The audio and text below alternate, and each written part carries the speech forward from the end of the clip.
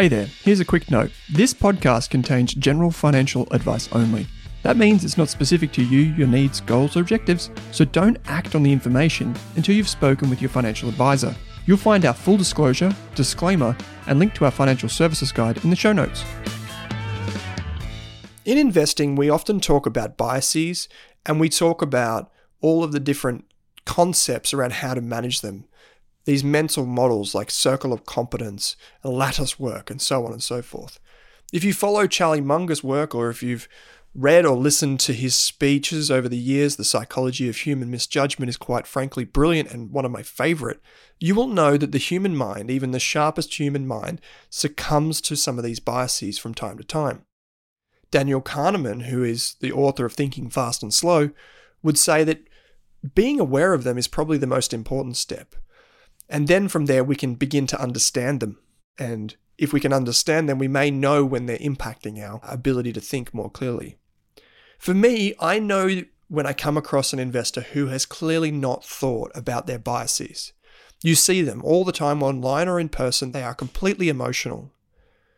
But no matter what amount of frustration, optimism, greed, pain, or despair you might have, whether a stock rises or falls has no bearing on your emotions. And I think the sooner that you grasp that, the more humility that you bring to your investing, the better your investing will be.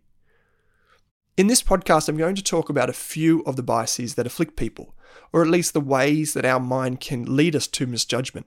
This is not a comprehensive toolkit. It is not a library of biases. It's just an introduction to the idea of biases and how they afflict our thinking. The first one is linear thinking. 9 times out of 10, when I review a valuation model like a discounted cash flow analysis, the investor has created a model that uses a left to right formula. So they might take last year's revenue, then they multiply it by 1 plus a growth rate to get to this year's revenue. Then they use this year's revenue plus a growth rate next year, and so on and so forth. For example, if last year's revenue was $100, the growth rate is 10%, this year's revenue would be $110. Most often, an analyst drags and copies a formula from left to right for 3, 5, or 10 years, or however long their forecast might be. And if you have 10% growth over, say, 10 years, you might end up with around about $260 of revenue. Now, while this is okay, and I tend to do this all the time too, I always ask investors to focus on the absolute number, in this case of revenue. So not just the growth rate, a constant growth rate. You see, the thing is, if I forecast 10% growth for the next 10 years, some people might think, well, that's like 100% growth. But anyone who understands the power of compounding knows that that's not true. When I ask investors to focus on the change in absolute numbers, oftentimes their first reaction is, oh, that's too fast. And then they try and moderate it. But when it's expressed as a percentage, like a flat percentage rate from this year through to 10 years at 10%, they think, oh, it's only 10%. In a spreadsheet, left, right, up, down makes sense. But linear growth is easy for our brains to think. However, in the real world, almost nothing is linear. There are very few straight lines in nature, and it's the same for companies. Yet this is what we forecast in our models. Why is that? The answer is because it's easy. Nonlinear and exponential growth is actually incredibly hard. The author and investor Michael Batnick describes or demonstrates the complexity of thinking in exponential or nonlinear terms, and he suggests, and I'll quote, anyone can solve the equation 6 plus 6 plus 6, but ask someone to calculate 6 times 6 times 6 times 6 without a machine and they're going to look at you cross-eyed. The human brain was designed for linear, not exponential processing. Now, this has implications for both active and passive investors.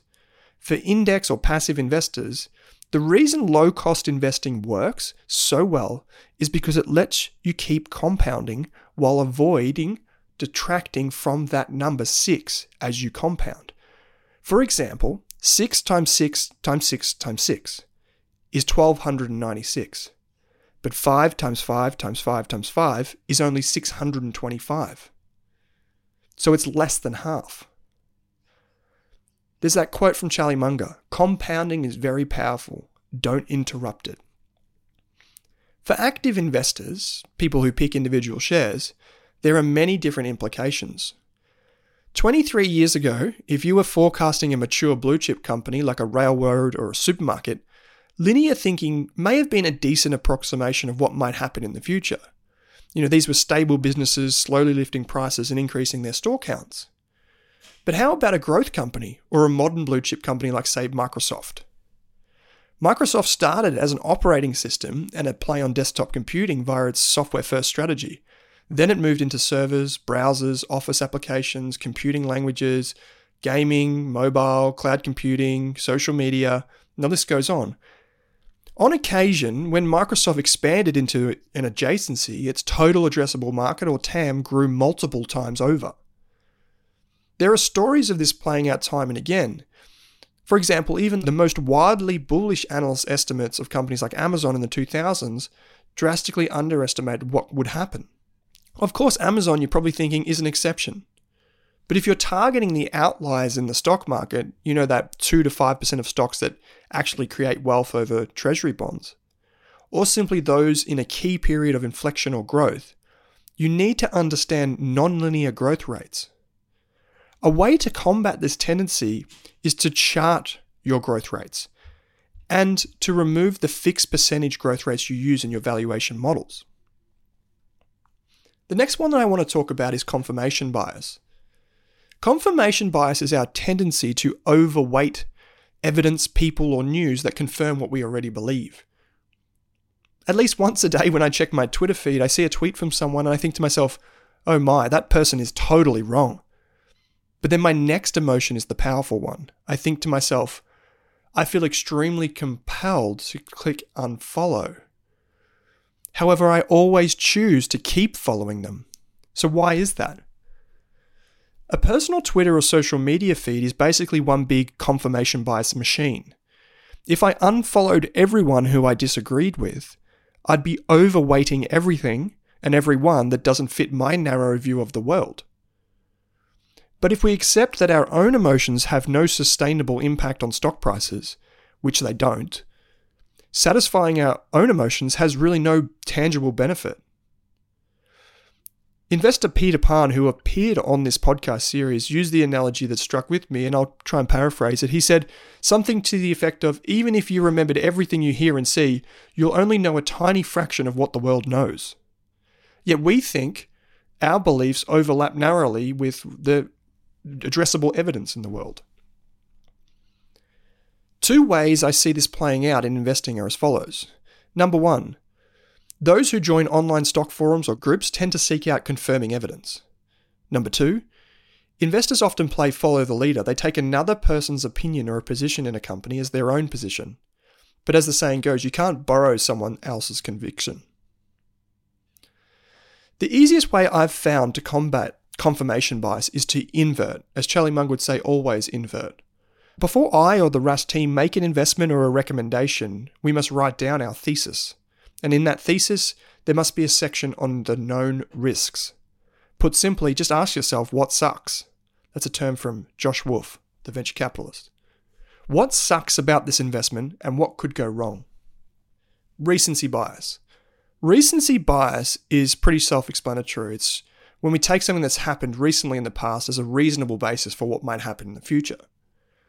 For the most part, this makes sense because rather than coming up with a completely random number for Amazon's revenue next year, we take what has happened in the past 12 months and we use that as a basis or a base for our prediction into the future. I've seen recency bias charts where some news outlets have plotted the stock price of a company, and just when a company reaches its peak stock price, looking back in time, analysts' estimates shoot off into the sky. And then as the stock falls, they shoot straight down into the ground. And then as the stock price starts to plateau out and come back to stability, they fire a stock price straight out into the future and it looks flat. At every one point in time, you can see recency bias in action. Those analysts are basically taking the momentum or recent information as what might happen in the future. The thing is, using last year's numbers is not perfect. And I find it's most pronounced in analyst forecasts for things such as valuations, because our models tend to rely on analyst view from the last 12 months and the growth rate from the last 12 months. and then we infer that for 1, 3, 5, or 10 years out into the future. In my experience, there is a genuine mismatch between investor expectations and company reporting. We expect companies to report results quarterly, and we expect them to deliver on our thesis every half year or year, yet we plan to invest for many years. So we call ourselves long-term investors, but we judge performance based on months.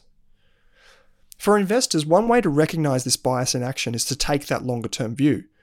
While I might track them, I do not forecast company results quarter to quarter for this reason.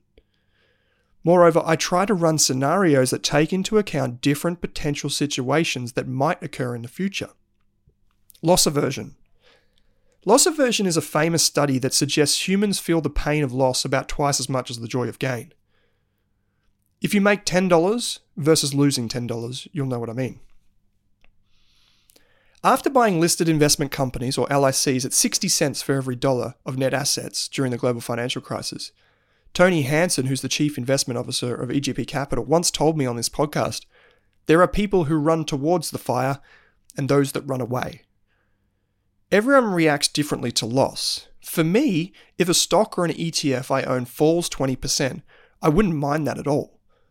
And I think there are a few reasons for that. I have a decent understanding of how the market works, and my financial goals are strictly long-term. If you are listening to this, it's important that you study the long-term historical returns of markets and set longer-term goals to match that. If you do that, I think you too will begin to see that sell-offs are an opportunity, not necessarily a reason to run away. News and information. If you imagine a big bubble or a big circle in front of you, whether it's on your table or just in front of you where you are right now, imagine you have a big circle like the size of a dinner plate. And then you take, say, like a tiny little circle, like, I don't know, the end of a pencil, and you drew a circle around that on your plate.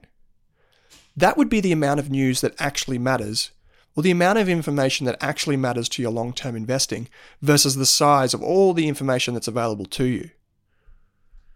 It's really important that when you think about where you get your information source, you ask yourself, is this information source credible? Does it relate to my long-term investing, or does it impact my company?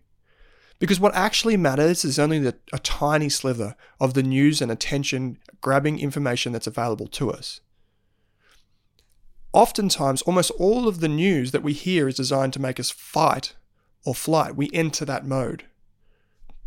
Reacting to this information is often a mistake, because the most common information does not necessarily relate to what we have to do here and now for the long-term benefit. The news or analysis that actually requires you to take action is incredibly rare. As Morgan Housel once said, 99% of long-term investing is doing nothing, yet it's the other 1% that changes your life. Jason Zweig, who's the fantastic author and columnist at the Wall Street Journal, once said that he's paid an annual salary to write the same thing 200 different ways every year. The point is that good things don't change all that often. This is something that was echoed in Hans Rosling's book, Factfulness. In fact, in Zweig's footnotes to The Intelligent Investor, you will remember that book. It was written by Ben Graham. It's one of the kind of seminal works on intelligent investing and value investing, yet it is probably so outdated that not much of it is usable today.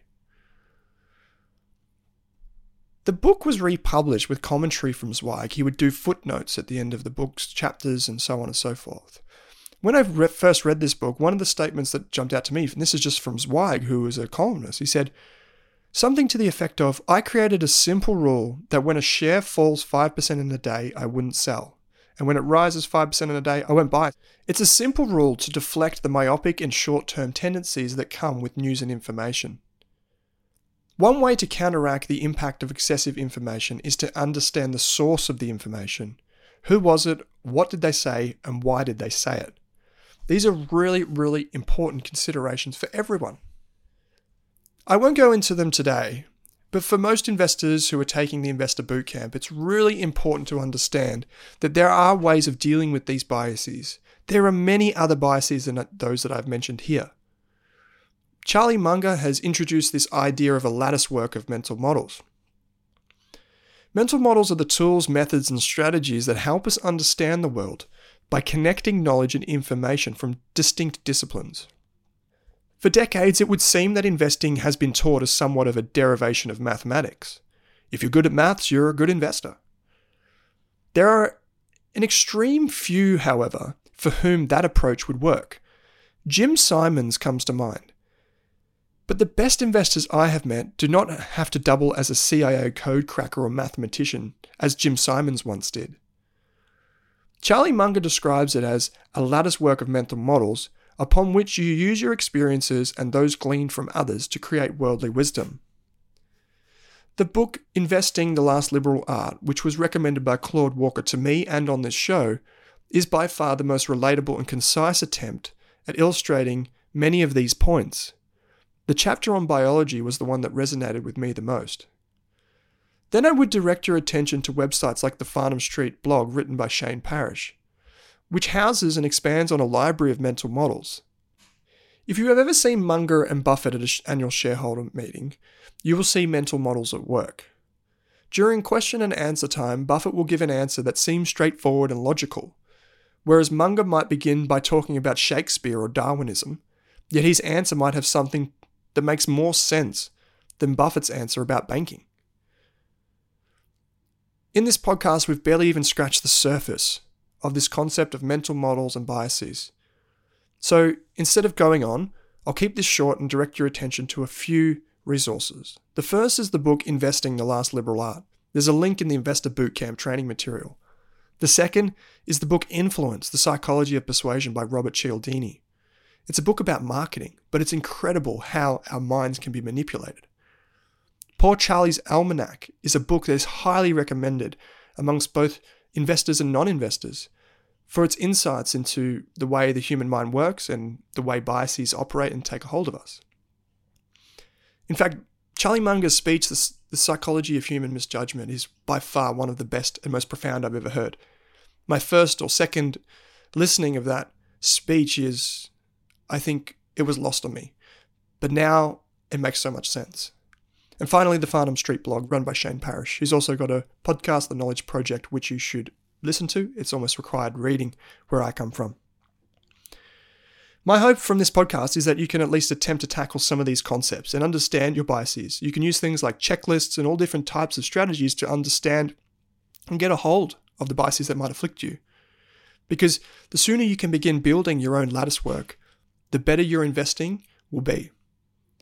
I think these concepts are more important than Warren Buffett's letters. That's why in a cheeky tweet the other day, I asked what was more important, understanding Munger's worldly wisdom or reading Warren Buffett's letters. For me, it's Charlie Munger's worldly wisdom. And there are so many great resources that I've just mentioned that outline how you can get a handle on that as a new and aspiring investor. So that's the end of this podcast. I hope you like it. It's an extract from the Value Investor Program.